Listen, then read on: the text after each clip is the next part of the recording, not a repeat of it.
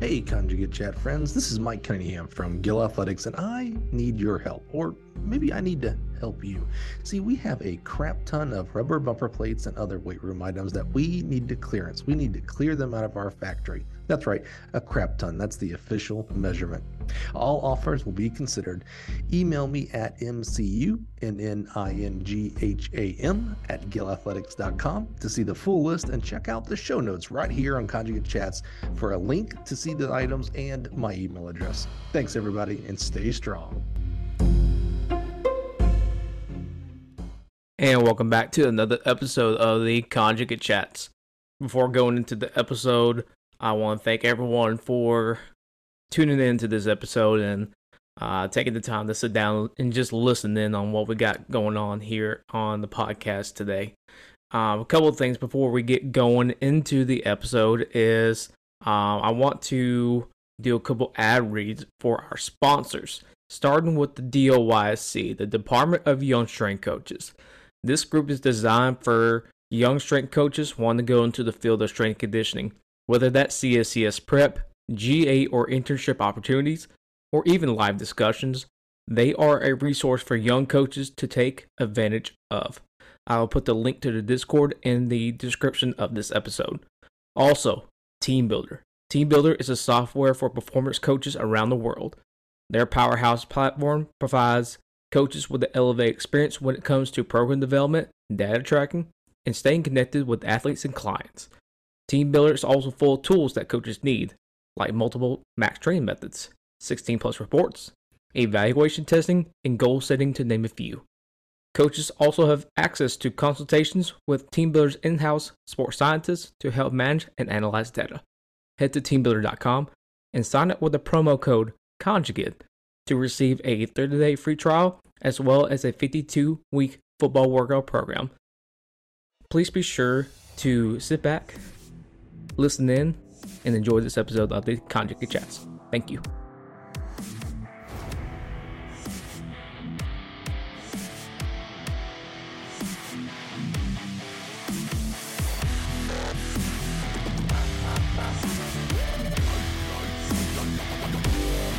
And welcome back to another episode of the Conjugate Chat. I'm your host, John Mark Raspberry, current strength coach looking to land a spot, while I have the gentleman over at Victory Over Self Radio, Mr. Blair, Bennett himself, Ross Garner, and eventually Chris Kerr when he comes back on here whenever he's done coaching.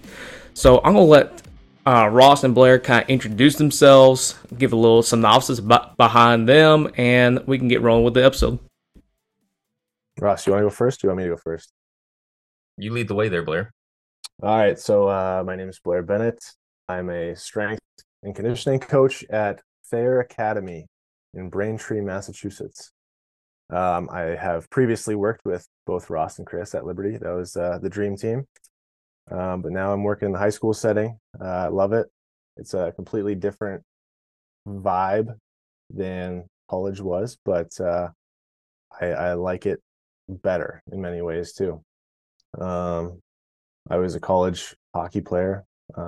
Not a big deal. Ross.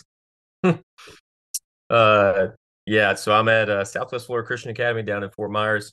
I was also at Liberty, like Blair said, with them too for a couple years. Before that, spent some time at UVA, Longwood, and Liberty football, just interning and getting that experience. Ended up making the move to high school just because really just a better work-life balance and overall experience. And I think that we make a way bigger impact at the high school level. And we've got the opportunity to really just not mess the athletes up. And that's ultimately why I went down to high school versus college. Again, it was just a good opportunity. So we're down there and we're getting after it. And I'll speak for Chris before he gets on here. You know, Chris is the director of strength and conditioning at Liberty with Club Sports, and he takes control of hockey there. I would argue that Chris is an up and coming coach in the hockey world, and he's one of the few coaches that gets to run a 1080 sprint on ice. Only a handful of guys that are really doing that, and Chris has a ton of information and a ton of data that he's learning and he's using with that.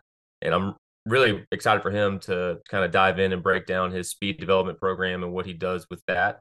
because I'm always picking his brain on what's the next thing I should do, what does he think, based on 1080, what does he think about this, so on and so forth. So he'll dive into that here in a little bit. But again, Chris is he's a smart dude, and you guys will hear him when he goes in the detail, man. He gets after it. Awesome, gentlemen. So, Blair, we'll start with you first. What does hockey development looks like? Because that's one thing I want to do in this podcast. I want to expose, more styles of training with various sports, hockey, wrestling, etc. So, what does a normal routine, I guess, for hockey look like? For me, at the high school level, just like many other sports, I'm looking at hitting the low-hanging fruit, right? We need to work on speed on and off the ice, right? So sprints. Is there going to be anything better than sprinting, right? If we're just running baggers all day long, we're not going to get much faster. So having sprinting on and off the ice, short and long, is going to be huge. And then beyond that, just the biggest low-hanging fruit is just general strength. If we can strengthen them through multiple positions, unilateral, bilateral, obviously upper and lower body, and through the different planes, then we're going to have success, I think, at the high school level.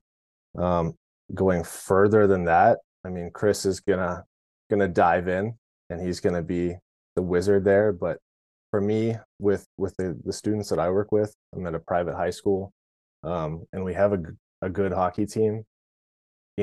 I have a lot of scrawny hockey players. They might play lacrosse too. They're in great shape. They're good hockey players. They're very skilled. But if we can get them, 10% stronger, 10% faster, then we're gonna see more success. So just very general for me. Hockey, I think, in a lot of ways, improving different areas of mobility. So that's gonna give us a benefit too, as another like bucket to fill. So if you look at hockey players, they're wearing skates and they're on the ice multiple times a week. So ankle mobility, a lot of guys are gonna have their ankles locked up in those skates. So if we can improve that, that's gonna help them in their training as well. That's kind of like super, super basic, but that's where I start with my hockey guys. Yeah, man. And let me ask you, because the ankle stability, mobility kind of interests me. So, in hockey, you're skating on a thin blade. So what are you doing to increase stability and mobility in those ankles? Because it could be easily rolled, or if you have weak ankles, then it's going to be really hard to skate on, a very thin blade. So what are you doing to kind of increase the stability and mobility of their ankles? Yeah, so they've got the thin blade, but it's attached to a boot that's very stiff, right? And so when you get your foot in the skate and you lace it up, there's not a lot of movement. As far as like plantar flexion, dorsiflexion, you're only getting so many like degrees of freedom, right? So when we get them off the ice, working through different ISOs, or like as far as strength goes, but also increasing that strength and mobility. I love doing the spring ankle stuff, Cal Dietz's spring ankle stuff with my hockey guys. We're going to build some strength and mobility there. I love having them do like ankle rockers, and then just like even going like original strength, working through some I think he calls it like the Lego rocker. So down on the floor, just rocking over that ankle. And I just mix that stuff in to a regular program. So sprinkling some nuggets into supersets, it's kind of like an active recovery for me. Gotcha. Now let's kind of flip to the weight room side. So what do you do? What kind of methodologies do you use for the weight room? Are you a triphasic kind of person for your hockey players? Are you a big conjugate person? So I only get to see my guys like once a week during the season. Mostly they come in the off season, and because they're in high school, I want to be as simple as possible. So we're not doing conjugate. We have touched on pieces of triphasic, so we're hitting eccentrics, we're hitting isometrics. But I mean, honestly, programs as simple as doing, like 5-3-1 for main lifts or a little bit of auto rag. Yeah, I've just tried to keep a program really simple. Yeah, absolutely. And simplicity is kind of a big factor in the high school realm because, you don't want to overcomplicate things. The basics still work at the high school level. The basics will always work. So, keeping the program simple, like you're talking about, is actually very useful and resourceful for high school athletes. And kind of going along with that, there's a lot of talk about speed development and jump development, especially on Twitter the last couple months of, well, this is what we're doing to increase our speed. This is what we're doing to increase our verts, stuff like that. Ross, you talked about kind of this conjugate jump sprint program as well that you posted in Simply Faster. Yes, sir. So talk to us a little bit more about that. I use the word conjugate just because we're rotating exercises. We're rotating our jumps and we're rotating our sprints. I started doing this when I was at Liberty, and I started doing it with our jumps. And so what we do is we are progressing our jumps from essentially slow to fast. So we'll talk vertical jumps here. So we start with seated variations, and then we go to standing variations. And I do this because the jump for most kids is typically a really poorly done movement. The coordination piece isn't great. It's really inconsistent. If you look on any jump mat or whatever you want to measure stuff with, typically the jumps are really, really inconsistent. They might jump a 12, then they jump 14, then it's 13, then it's 18. Obviously there's a lot of factors there. But the tough part with that is typically the kids don't know how to jump. They and really I got this from this point from Chris Corfus of when a kid is jumping, they're not unloading their torso and their hips and their shins at the same time. So typically what's happening is they are fully extending their legs before they get their torso completely vertical. So in other words, they're leaving the ground and then they're just kind of launching their torso into the air. So I'm not getting any extra power from that. But if I can link up my shins and my torso to unlock at the same time, so then all of my momentum is going up, then I'm going to get several inches out of that. I'm going to be that much more explosive. So with the jump progression that we do, we start with, I'll give you our six that we typically do. Seated weighted jumps on a box. Okay, so strength-based type of movement. Then we go seated hand on hip. So we take away the weight. We're still sitting on the box. We don't use hands because typically hands is the hardest part for kids to grasp and link up on the jump. They just don't do a great job of that. So keep the hands on hips. They'll jump. They'll hit those. Then we'll do seated with hands. And for your, I'll call strength-based athletes, typically that is going to be the highest vertical jump that they do, is a seated with hands jump. And so, that's always a really good day for a lot of kids. They're like, oh, I did 30, I did 32. But if you looked at their vert, it's usually a couple inches shorter. It just depends. All right. So then the next 3 weeks, we'll take away the box. We'll go standing with weight. We'll go standing hand on hip. And then we'll go standing vertical. And so we have now progressed, again, what I'll call slow to fast, particularly from a ground contact time perspective. Also, obviously, the speed of the movement. And so it's also teaching them how to jump without having to worry about arms for a block. Really, I mean, obviously, for 4 out of the 6 weeks, they're not using arms, which I think is critical because they're more so learning to get their torso and their shins unlocked when they jump. And when I do this, I'm measuring the jumps every time, and so I've got a plethora of data on these kids of just how each jump is improving, and it's also interesting to see what their strengths are and what their weaknesses are. So we do that with the vertical jump. I've done the same thing with broad jump, where it's seated hand on hip, seated with hands, standing hand on hip, and then standing regular. And then I've tried a couple other variations, but really just those 4 with broad jump are the best ones, I think. And I've had kids, the majority of my kids will easily put on 12 inches on their broad jump. Now, most of that gain is a technical gain. They're learning to fully extend. They're learning to explode. Now, part of it's going to be some explosiveness, but it's really more they're just learning how to do a broad jump better, by not using their hands and making it not as technical. So we do that there, and I try to, and it's not always perfect. I try to match up my lifting weeks with the jump that it is. So if it's a seated weighted jump, that's typically going to be a little bit of a heavier week. And then as we go to something more explosive, the weightlifting side of it is going to be a little lighter.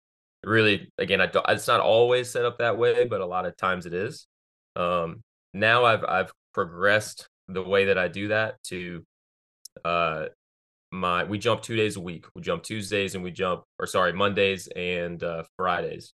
The Monday is where I'm doing these jump variations, and then on Friday I'm doing a reactive or a plyo type of jump. So in other words, like a depth jump or a hurdle hop to then a jump on the jump mat, something where they've got to have a little bit more reactivity to it. That's typically what we do on a Friday, and we're measuring that. But again, by rotating those things, you're getting the chance to PR all the time. I get a new PR every week for those kids. So it's giving you a good sense of buy-in as well when you do that type of stuff is, hey, my seated hand on hip jump PR this week, or my whatever, you get the point. And that's honestly been, that's always been a huge thing, because it's always giving something for the kids to look at, but also from the fact of, every 6 weeks when I come back to a hand on hip jump or a vertical jump, because for me, a hand on hip jump is more important than a vertical jump, because it takes out of the arms, it takes out the form, and it's really more of a true read on lower body power. That not every time they PR, but I've got quite a few high school kids that I've had for 2 years now that not every week has been a PR, but they have had a heck of a linear climb on that hand on hip jump as we've gone. But it's cool to see when you take those gaps in your weeks where you're able to see those types of gains when they come back to it. Yeah, man. And I was going to ask you if you've recorded with a jump mat, and you kind of answered that as you kind of went along. So what's the actual program of your jump and sprint development? Because is it do you do it 2 times a week? Do you do it 3 times a week? What's the sets and reps, if you want to call it that, for your jumps? Because, we're trying to chase a stimulus. We're not so set on a set or a rep or anything. You're just chasing a stimulus because you want that to progress in your jump and sprint development. So what does that look like? Yep. So for my typical weekly layout, one, just based off of logistics and time I have in my classes, because our lifts, I see my kids every day, but the lift itself is 30 minutes tops, just once they change and they do all that type of stuff. So Monday is a jump day, Tuesday is a sprint day, Thursday is a sprint day, and then Friday is a jump day. Friday is a tripod deadlift. Monday is a squat day, and then I RDL on Tuesdays for lower body stuff. I jump on Mondays because of the weekend. They're not ready to go. They're not tuned up. It's not going to be the best day to sprint them. And so I let that day kind of get the rust off from the weekend. And typically what I'm doing is circuit style stuff, similar to, if you're familiar with Cal Dietz performance circuits. It's not exactly that way in terms of, okay, I'm going to pair this run variation.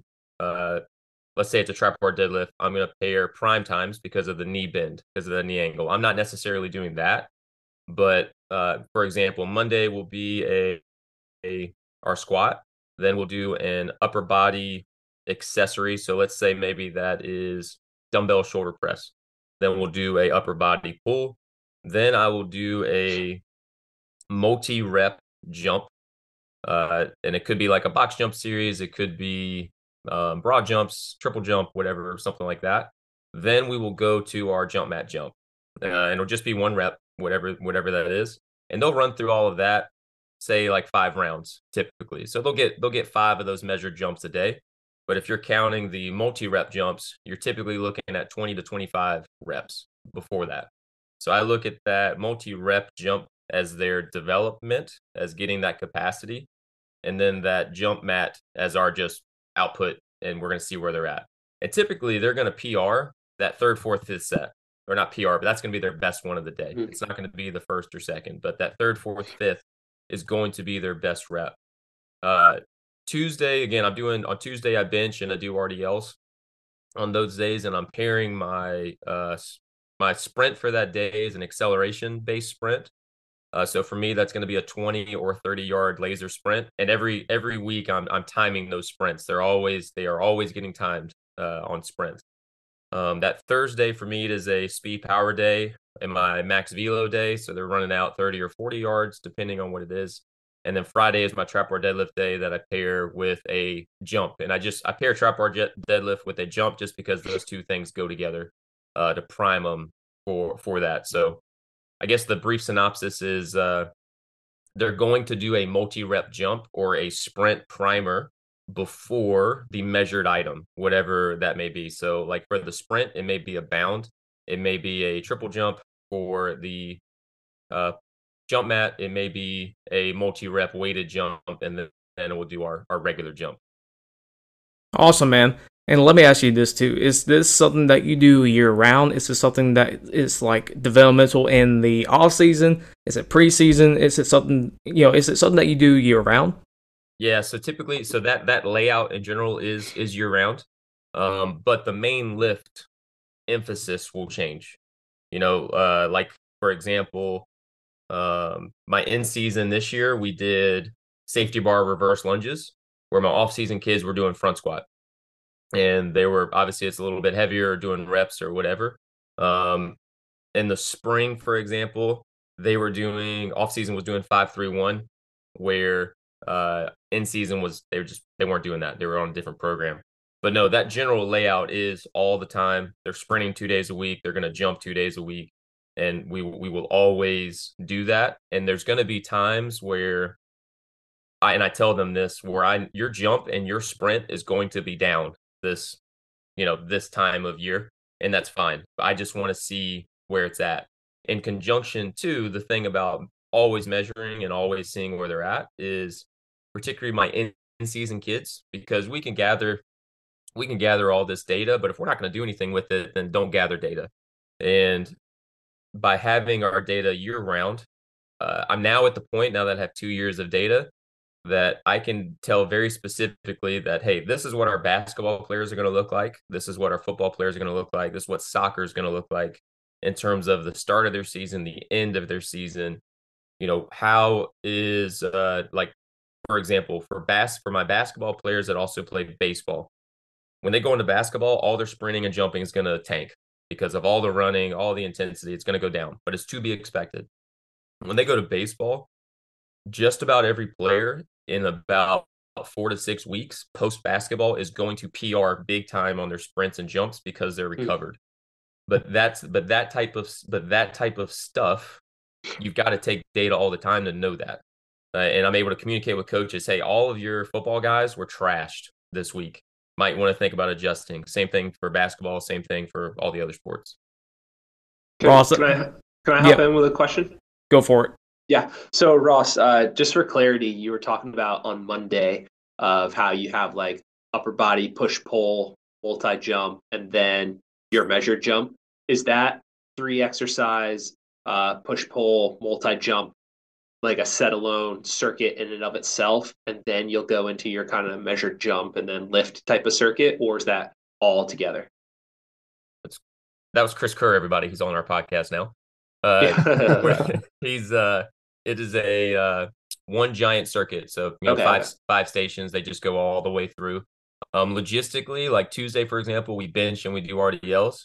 The bench, we'll finish the bench circuit all by itself, and then we'll go to RDLs by itself, just because of logistics and the racks. But if I can, it'll just be one giant circuit. Okay, that makes sense. And then, at what point did you realize, like, okay, doing some sort of multi-jump primer before a measured jump, even though you want to do your measured jump as the first exercise when you're the most fresh and everything like that? When did you realize, like, hey, these kids kind of need a little kick in the CNS before they go into this single measure jump?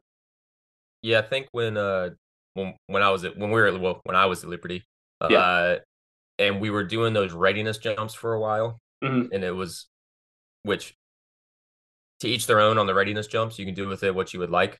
From seeing the numbers on their readiness jumps compared to how much higher they were getting during a lift, obviously now that they're warmed up, they're going to get a higher jump. We Yeah. know that.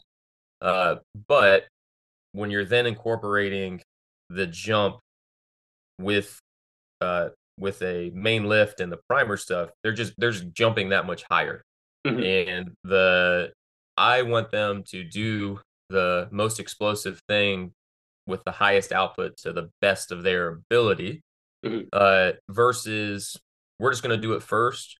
And let's say a kid sprints a 2.720, whatever, we're throwing a number. Let's just throw, he does a 2.720.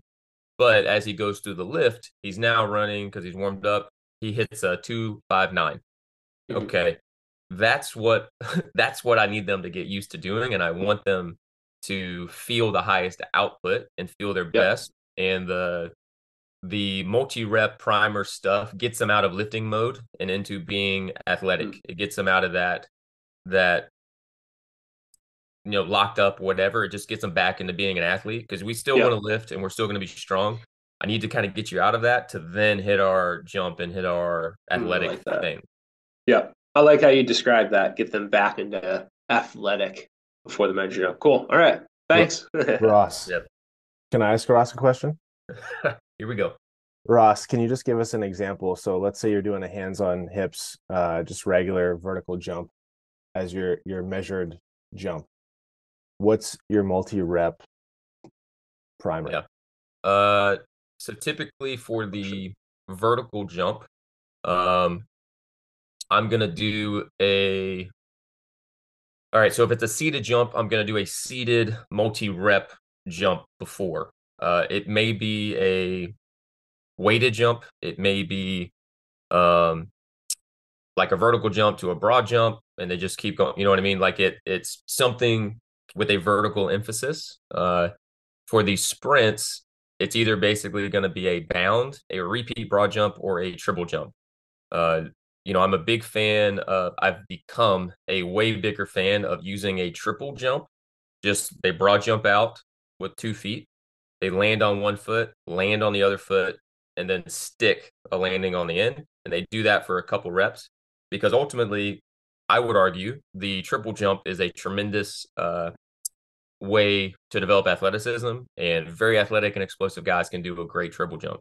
And so let's just get the kids practicing that coordination, and then they go into their sprint. But either triple jump or bounds are my 2 big things for sprints. But yeah, with the vertical jump, typically if it's no box, they're going to do a standing. I do a bunch of just a lightweight with it. So it could be like they're just holding 10-pound plates, like nothing heavy, just something light. They're going to do it beforehand, get their multi reps, and then take a second and then eventually do their jump mat. Perfect. Thank you. Any more questions for Ross? Okay. Yeah, sweet. Man, the Ross, that's completely awesome, man. That's a lot of information being shared out, probably about 10-ish minutes of sprint and jump, man. That's completely awesome. So we're going to shift the gears a little bit and go to Chris, because we want to talk about hockey speed development off and on the ice. So talk to us about that, what you're doing over at Liberty. Awesome. Well, yeah, thank you. I appreciate the opportunity to share a little bit. So started in 2014, training hockey players, and just the background and influences that I had. I was like, okay, perfect. Get them bigger, faster, stronger. Much of the emphasis there on the bigger. And yeah, it was clean bench squat, get my deadlifts in, try to push these PRs on squats and cleans and deadlifts and bench. And I just wasn't getting the on ice results like I really wanted. And then the big kind of aha moment for me in the weight room, I lined my players up by strength. So all the way down here, I had my weakest players. All the way down here, I had my strongest players. And I was sitting there going like, wow, look at this. This is great. And then I realized like, whoa. Down here where all my weakest people are on my hockey team, these are the people that play the most and score the most goals. And then all the way down here, all my strong people are the people who don't play as much. And it was just like that moment of, maybe pushing strength and everything like I have been hasn't been the best way to train hockey players. And then Ross and Blair are massive influences on me. And at some point, one of them said, like, you heard of this Tony Holler guy? And so just podcasted everything, Tony Holler, Feed the Cats, and really started to get into all right, whatever my best athletes on the team, whatever my best players on the team like the most, that's what I need to be doing. And what do they like to do? They like to jump, they like to sprint, they like to move things really fast. What do they not like to do? Heavy, slow, grinding weight training. So that really shifted my program. And in the last couple of years, we've had a lot of success with that. So on the in-season side of things, I'm incredibly blessed here. I have a 1080 sprint. So my men's and women's hockey teams are going to be sprinting twice a week. Every now and then, if they're working out, more than twice a week, I'll even pull them over speed a little bit. So every day we're going to be sprinting, whether it's a little lighter resisted, a little heavier resisted. And then when it comes to the off season, I kind of take the approach of the high-low model. So Monday, Wednesday, Friday, we're doing sprints. Monday, Friday are going to be resisted with the 1080, and then Wednesday is going to be over speed with the 1080. So if you're somebody who doesn't have a 1080 sprint at their disposal in season, Monday I would do some sort of heavy sled push for that kind of strength, power, acceleration focus, and then on Wednesday some sort of unweighted sprint so that you could be hitting some top or higher speeds. Then off season, without a 1080, Monday and Friday still that kind of resisted sprint sled push day, and then on Wednesday a little bit longer of a sprint, 20, 30 yards, something like that. So that's kind of my sprint layout. And then a lot of exercises in the weight room that I just steal from Cal Dietz, Chris Corfist, working on the feet, working on the hips, working on specific angles for speed development with hockey players. Absolutely, man. And this is something I want to ask you as well, because I love the car analogy, right? You can have a fast car, but if it doesn't have any good brakes on it, it's not that good of a car. Yeah. So what are you doing to work on things like deceleration with your athletes? Because it's great to excel, but we also need to learn how to de-excel with high speeds. Yeah, no, that's a great question, especially with the sport of hockey, right? So when you watch it, it is constant change of direction all the time. So when you're changing direction on the ice, you're doing it off of a reaction to either another player, you're reacting off of where the puck is moving or your position, right? You're about to run into the goal, you're about to run into the boards. And so you're going to be changing direction there. So a lot of my kind of thoughts and theories with training hockey players for that comes from just good on ice sessions, right? Make sure you're running quality drills where you're conditioning them for the game, not just, hey, skate to this line and change direction. But that's a whole nother podcast with on ice stuff. But off ice, what I'm really focusing on is making sure that they have mobile ankles, making sure that their hips are able to move well, making sure they have strength in and around their ankle, knee, and hip joint. Because when they go and slam on those brakes and kind of just turn their skate to the side, because ice is a frictionless surface, it's a lot of wear and tear on the hips. But if I could make sure they're mobile, make sure the musculature around the hips is strong, then we're going to be kind of in business there. So just for example, we'll do some lateral sled pulls, so lateral sled walks, but I really like kind of building up the spring ankle positions, because if I can be stronger in that position, the better. I really like building up a split squat hold position, because again, if I can be stronger in that, the better. So it's kind of making sure there's a lot of mobility through the ankle and the hip, a lot of good range of motion through those two joints, and then strengthening everything around it, combined with some good on ice work and on ice drills, and then kind of some lateral push pull. Your classic, jump side to side, skater hop type stuff works great. I love that. And then there's some other drills as the season approaches where we're doing some hard sprint, stop, starts to a line, and I'll add a little bit of resistance to that as well. And you kind of mentioned it a little bit too about changing direction. So is there any drills in particular that you use for changing direction? Because most sports, if not all of them, it's a constant of stop and start, stop and start, stop and start. So what are you doing to incorporate changing direction into your own program? Yeah, another good question. So because hockey is so unique in that you're wearing an ice skate in a boot, there's a knife on the end of it and you're on ice. We're pretty blessed here at our level at Liberty where we could get on the ice a lot. So I coordinate with our on ice guys to do a lot of that change of direction type of work Monday, Wednesday, Friday, when those are kind of our higher days. But then off ice, there's the ability on the 1080 to pull over speed and everything like that. So I incorporate a little bit of that. But a lot of my change of direction work will come about 6 to 8 weeks out from the start of the season, where we're doing resisted sprints of sprint to this line as hard, as fast as you can, stop, change direction, and come back. That's the majority of what I would classify as my change of direction work. And we kind of prep for that throughout the whole season, because the other thing with hockey, and I mean, Blair was a hockey player, he was a goalie, so he could kind of attest to it of, I don't want to year round be training something like that because it's just going to destroy their hips. I need to kind of give them that break. So there's a good chunk of my off season where we're doing a lot of just front and back linear work. And then that kind of rest, eventually they're hockey players. They know how to change direction. So once they get on the ice, they can apply that, better mobility in the ankle, hip, and strength around those joints as well. Absolutely, man. And Ross and Blair were talking about how you were gathering a lot of information, a lot of data on your speed development, things like that.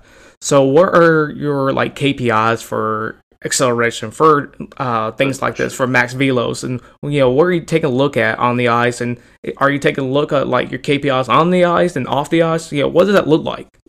Yeah, that is a phenomenal question. So again, when you have a 1080 sprint, it's a timing system. It's a resisted system like a sled. It's a force plate. It reads power outputs. It does everything. And for every sprint that you're doing, let's just say it's 10 yards, every 0.01 centimeters that you're traveling across that 10 yards, it's collecting data. And so, for example, this morning, we were doing some pretty heavy resisted sprints, kind of bringing their time, their velocity down by 25 to 50%. So really slowing them down a good bit. And it just allows you to personalize everything. It's really incredible. But across that 10-yard sprint, I could look at certain sections, chunks of that. I could look at their forces, their powers, whatever else. But my biggest KPI that I have found, and the one that I try to say to everybody, is when it comes to acceleration, whoever could get the furthest in 1 second wins the race.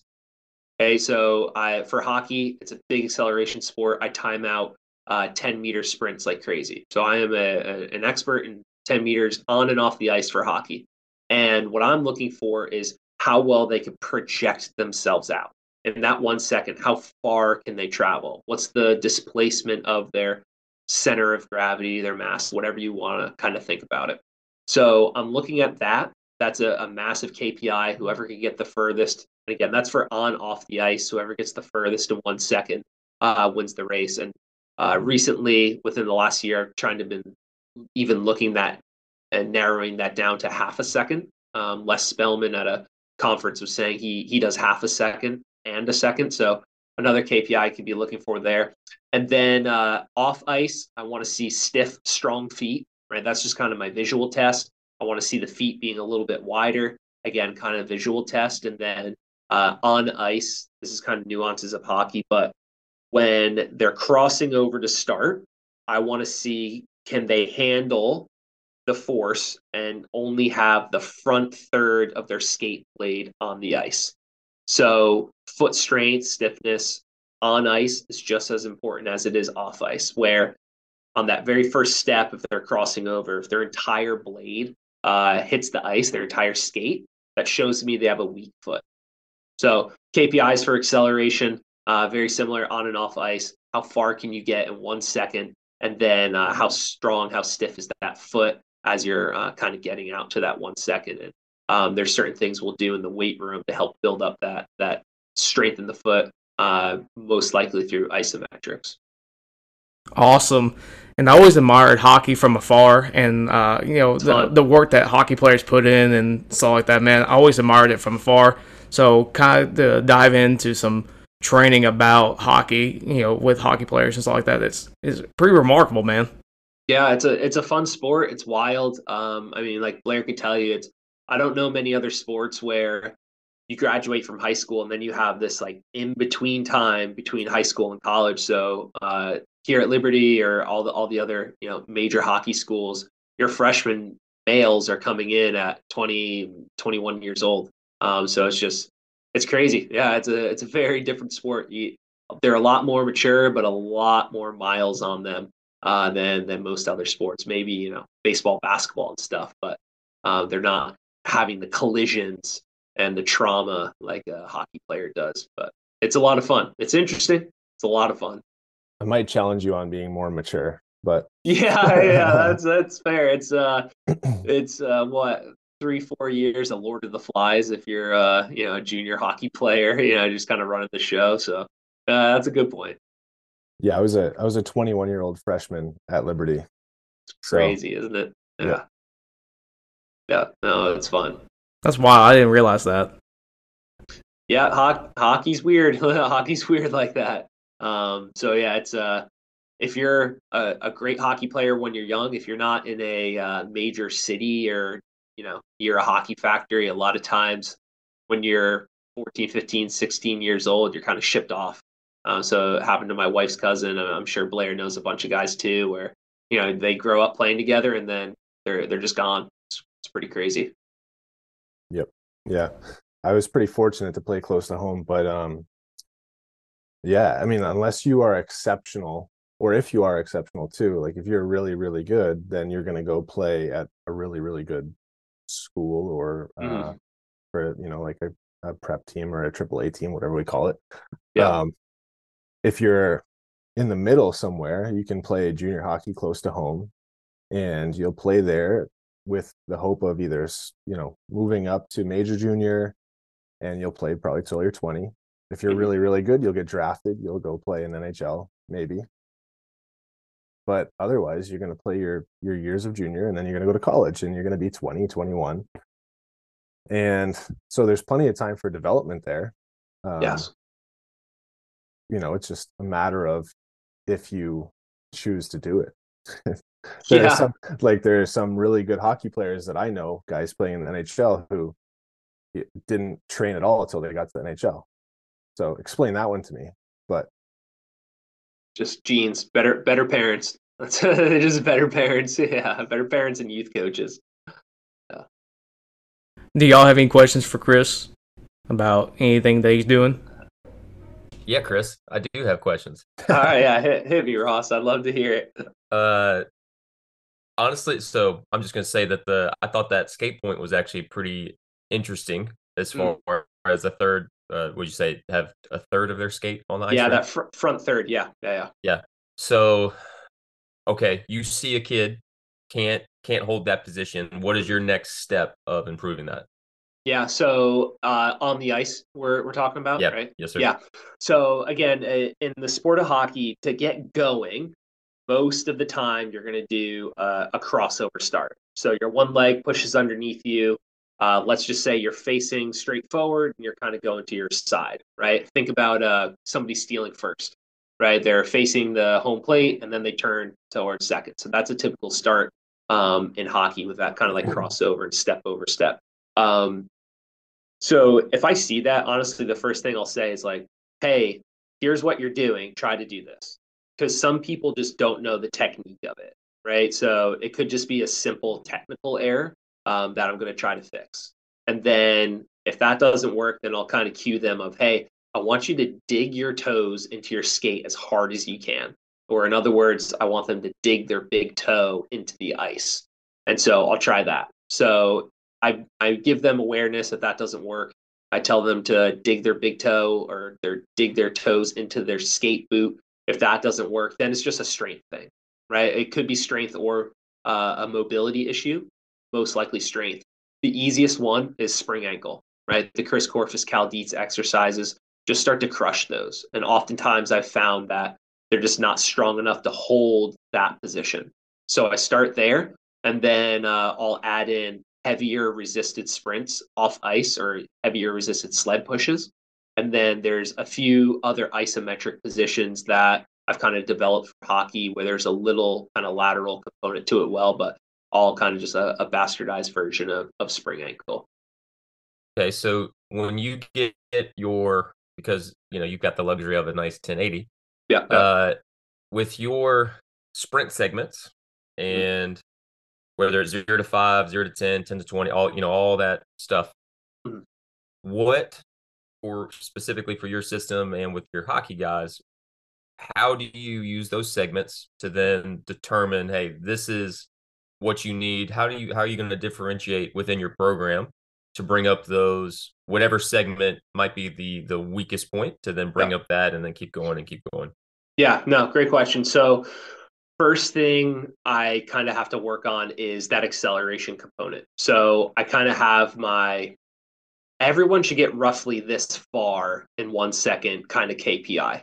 And to be honest with you, at my level, mostly everybody's sort of stuck in that KPI of trying to increase their isometric strength, trying to increase their strength in spring ankle or split squat positions so that they could apply force and not kind of go backwards on that, right? Like if I'm trying to run forward and my heel's going down, that shows there's some negative force coming back and I'm not going forward. So a lot of hockey players have poor ankle range of motion for being stuck in a skate boot, not playing a lot of other sports. So that's kind of number one. And then from there, I look at how far are they getting, and then what is their time from 0 to 5 compared to 5 to 10.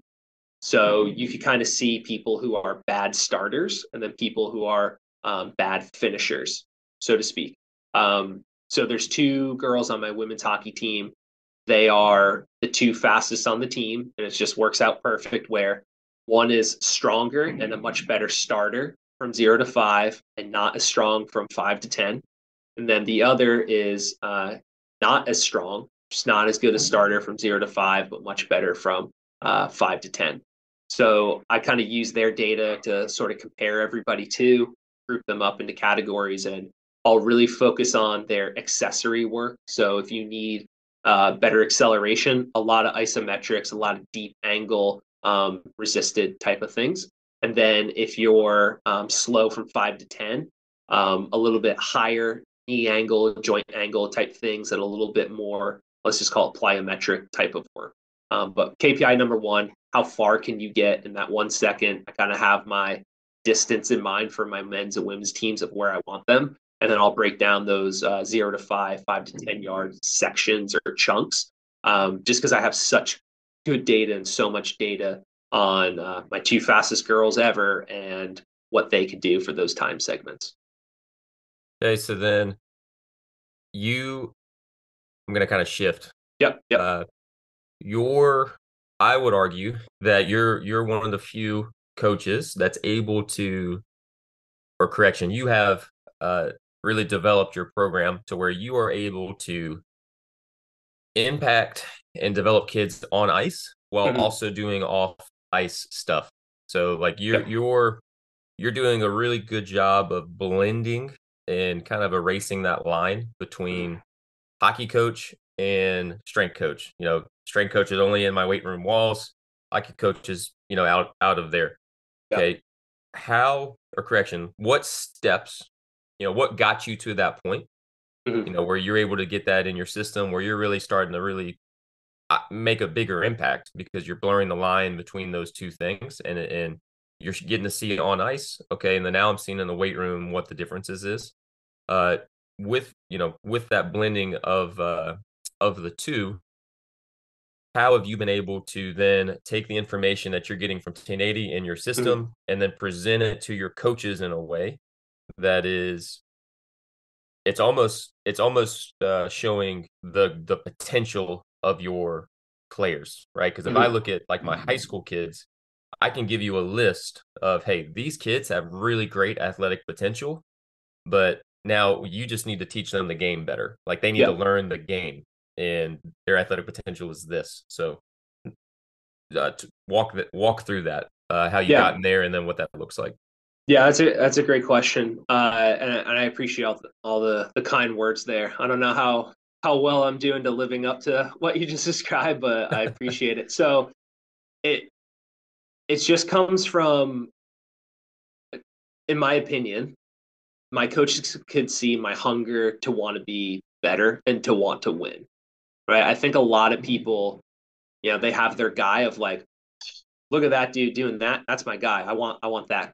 I want that guy. And so, yeah, just a constant pursuit of trying to be the best for the athletes, trying to give them everything that they can.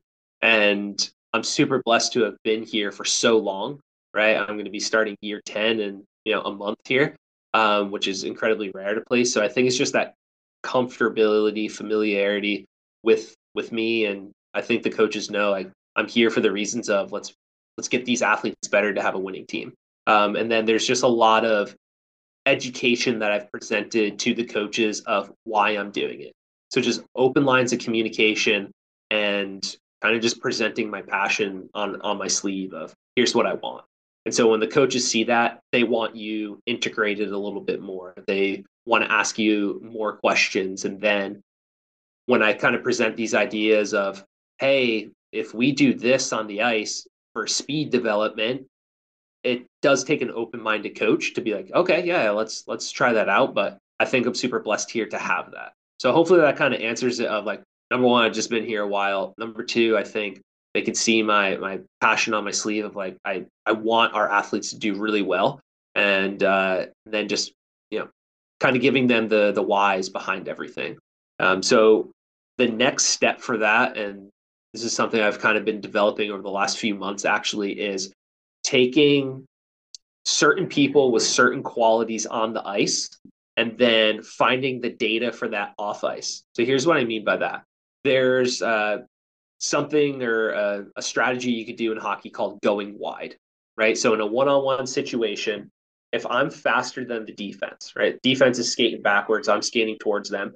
I could just, take a couple strides wide of them and then just eventually go around them, right? Because as best as they're trying to skate backwards, if I'm faster than them, eventually I could get around them, go wide, right? And then Blair, if I'm not describing it well, you can help me with that.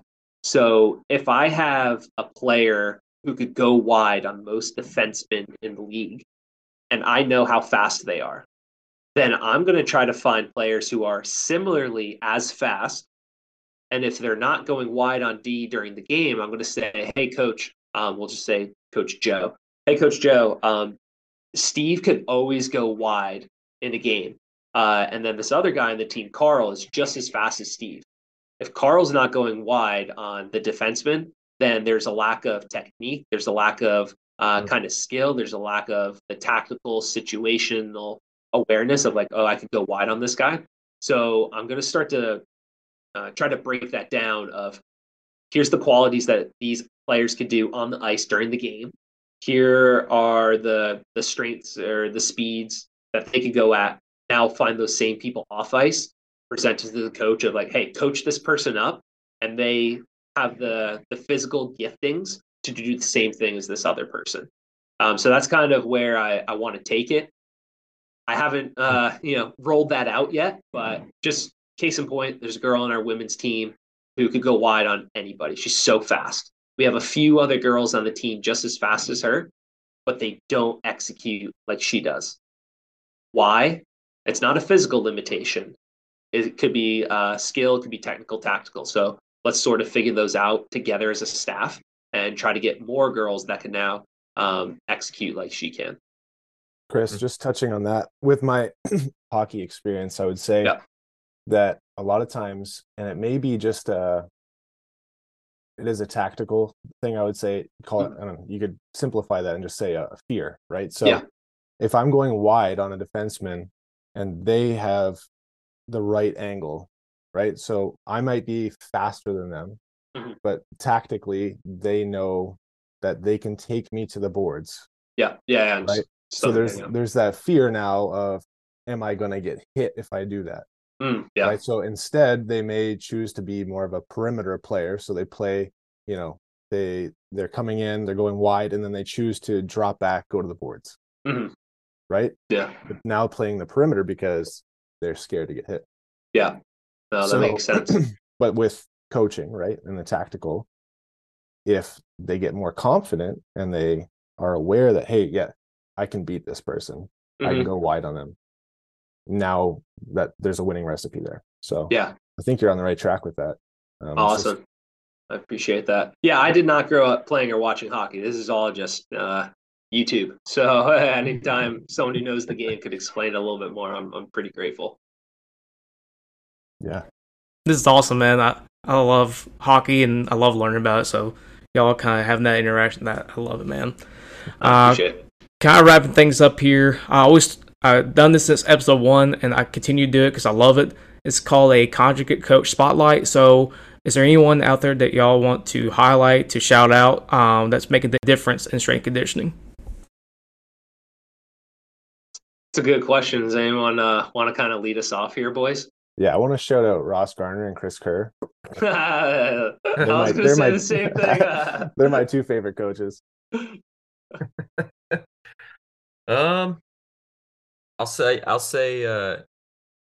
as of late, I tell you what, Coach Monty Sparkman has been lighting it up on the Twitterverse just for different things he's been tweeting out. He's just got a really good outlook and good philosophy. You know, I've met him and talked to him a couple times. Just a good dude, but it's always it's always interesting to talk to coaches that are big powerlifting guys, but then when they are a athletic performance coach, it's a little bit of a different philosophy, right? They're not all in necessarily on what they do to develop the powerlifting movements. You know, still use those as a core, as a base, but they know these other things are a little more important when we're doing our athletic performance, which then makes me follow up to somebody that some people will probably know, but is our boy Duncan Hunley, who is currently a GA for Clemson football. He was had a brief bit of famous internet video of him squatting a ton of weight at Sornex, not this year but last year. I don't remember what the number was. I feel like it was like 800 pounds. It was something dumb.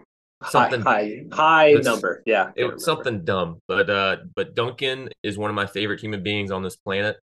And he's an up and coming coach. I think his ultimate goal is to be the youngest guy to squat 1,000 pounds raw. I have no idea what that age is, but nevertheless, that's his goal. And he's a man. And so if you don't know him, you will. And he is I'm excited to see what he does, what his next step is. Yeah, that a boy. That's a really good one. Yeah, we're blessed here at Liberty to, number one, the three of us have been able to share an office together, but to know Duncan, and then if you're shouting out Duncan, I absolutely need to mention a former GA who. For me at Liberty, I work in our club sports department. So you kind of view us, we're a little bit unique and different as a Division III athletic department on a campus that also has a Division I athletic department. It's very unique. But recently I've had a GA leave, and I think today is his second day working with the Jacksonville Jaguars. So for Cole Seaborn to have gone from Liberty hockey, and not even our top men's D1 team, but to go from that up to the Jacksonville Jaguars, it's a pretty wild turn of events. But just kind of goes to show, like, Cole's the man, and he's put in so much work to set himself up to get into that position. But somebody who's influenced me massively, tremendously through helping me learn from my mistakes here locally in Lynchburg, Virginia, is Dr. Jeffrey Nathan Lowe's. So Dr. Lowe's, he's in our Hockey Hall of Fame of Liberty, chiropractor, but then has evolved himself into so much more. He's been a big inspiration for me of, just because you have this particular title or this particular education doesn't mean you have to stop there and sort of be pinholed. So he has learned so much throughout the whole world of, like, the FMS system, the Titleist Performance Institute system, dry needling, sports rehab, and kind of just turned himself into a jack of all trades. So that's somebody I look up to of, man, just because I'm the weight room guy doesn't mean that I can't come out of that shell and now become the on ice guy as well. So big shout out to Cole, and then also Dr. Jeffrey Nathan Lowe's of Virginia Sport and Spine fame. Remarkable, man. I want to thank y'all again for coming on and taking the time to sit down and really share a lot of information within the 50 minutes that this was recording. 50 minutes to an hour, man. That's a lot of information at once, and it's such good, vital information too. I just want to thank y'all again for being on. 100%. Thank you, JM. Thank you, JM. Yeah, appreciate you having us on. And for young coaches out there, it's like we just stay hungry, right? Like we didn't learn all this in one day. It's just like decades of other coaches' knowledge that we are stealing from. So just keep listening to podcasts like this. Love what you're doing. Love all the content you're putting out. Love the big dog coaches that you're able to get on here, Jam. And yeah, just keep it up, dude. We love it. We're fans up close and from afar as well. Appreciate y'all. And that's another episode of the Conjugate Chats. Please follow our social media platforms at Conjugate Chat Podcast on Twitter, TikTok. Also, follow these gentlemen's social medias as well. In the name of strength, stay strong and have a day today.